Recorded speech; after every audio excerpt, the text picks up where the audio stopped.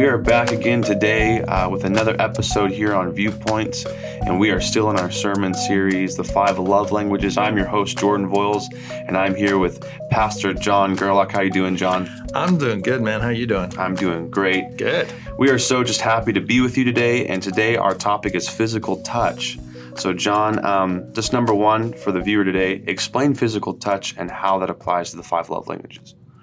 Yeah, so one of the 5 love languages is physical touch. And, it's really interesting to me because when you think about how children are so impacted, in fact, they talk about how babies, if they don't experience physical touch on a regular basis, they don't develop the same emotionally in other ways. I've seen that in orphanages and stuff. So it's interesting about physical touch because it really does affect even a baby.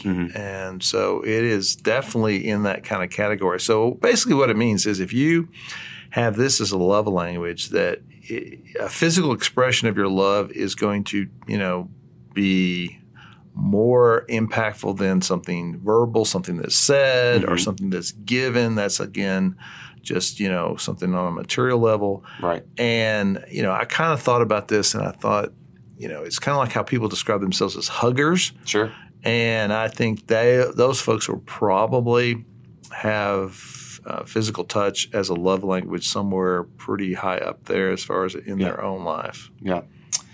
So in this climate that we're kind of going through, experiencing with COVID, how would you kind of navigate through that? I know some people are kind of really kind of on the defense right now. So how would you kind of explain that through this season of COVID?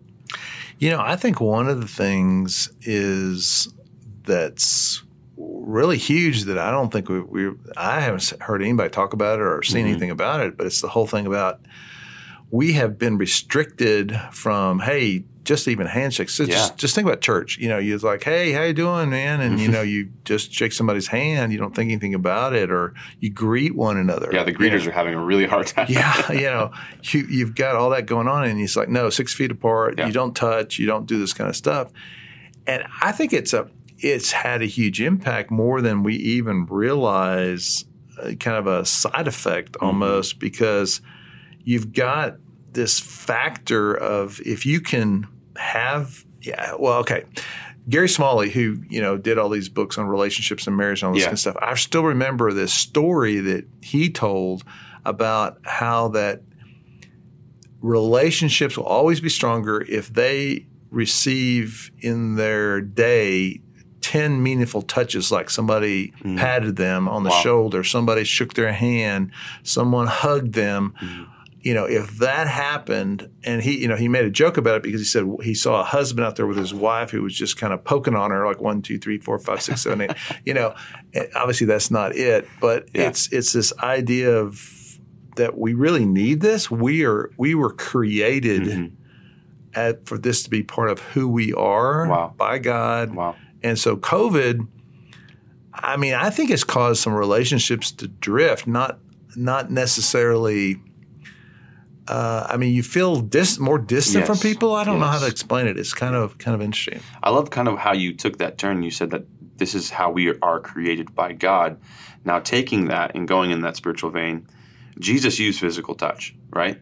Yeah, he did. So how would we kind of go through that? And again, I know people don't like touch, but that's the way we are created.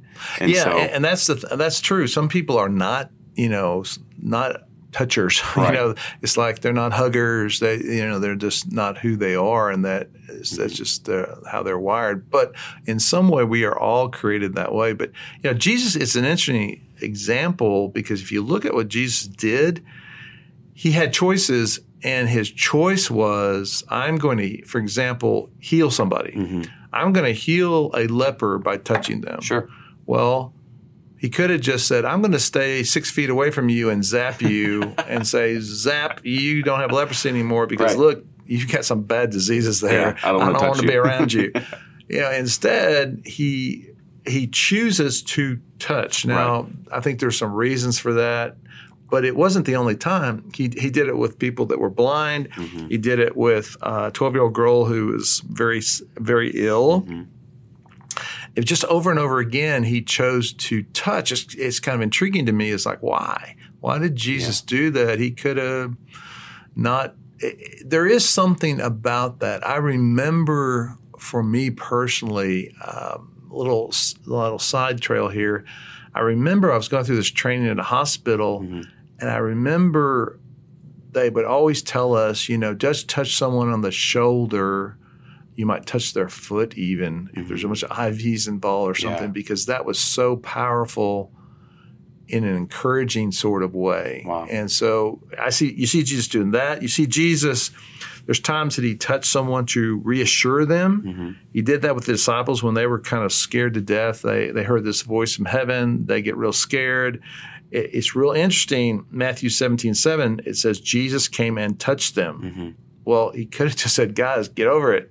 Quit being scared. But he actually – so sometimes that's a reassurance that happens. I know I was with my granddaughter last weekend, and so she got scared at one point. I was taking care of her one day, and so it was kind of time for bedtime, and she got kind of scared. And so, what are you going to do? Well, there's reassurance that you're going to basically – through a touch. And so that did reassure her. So it's kind of, that.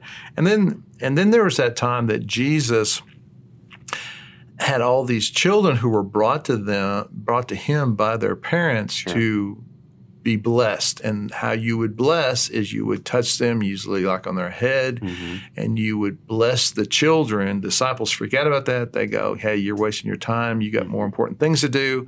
And Jesus goes, not really. Yeah. This is a big deal.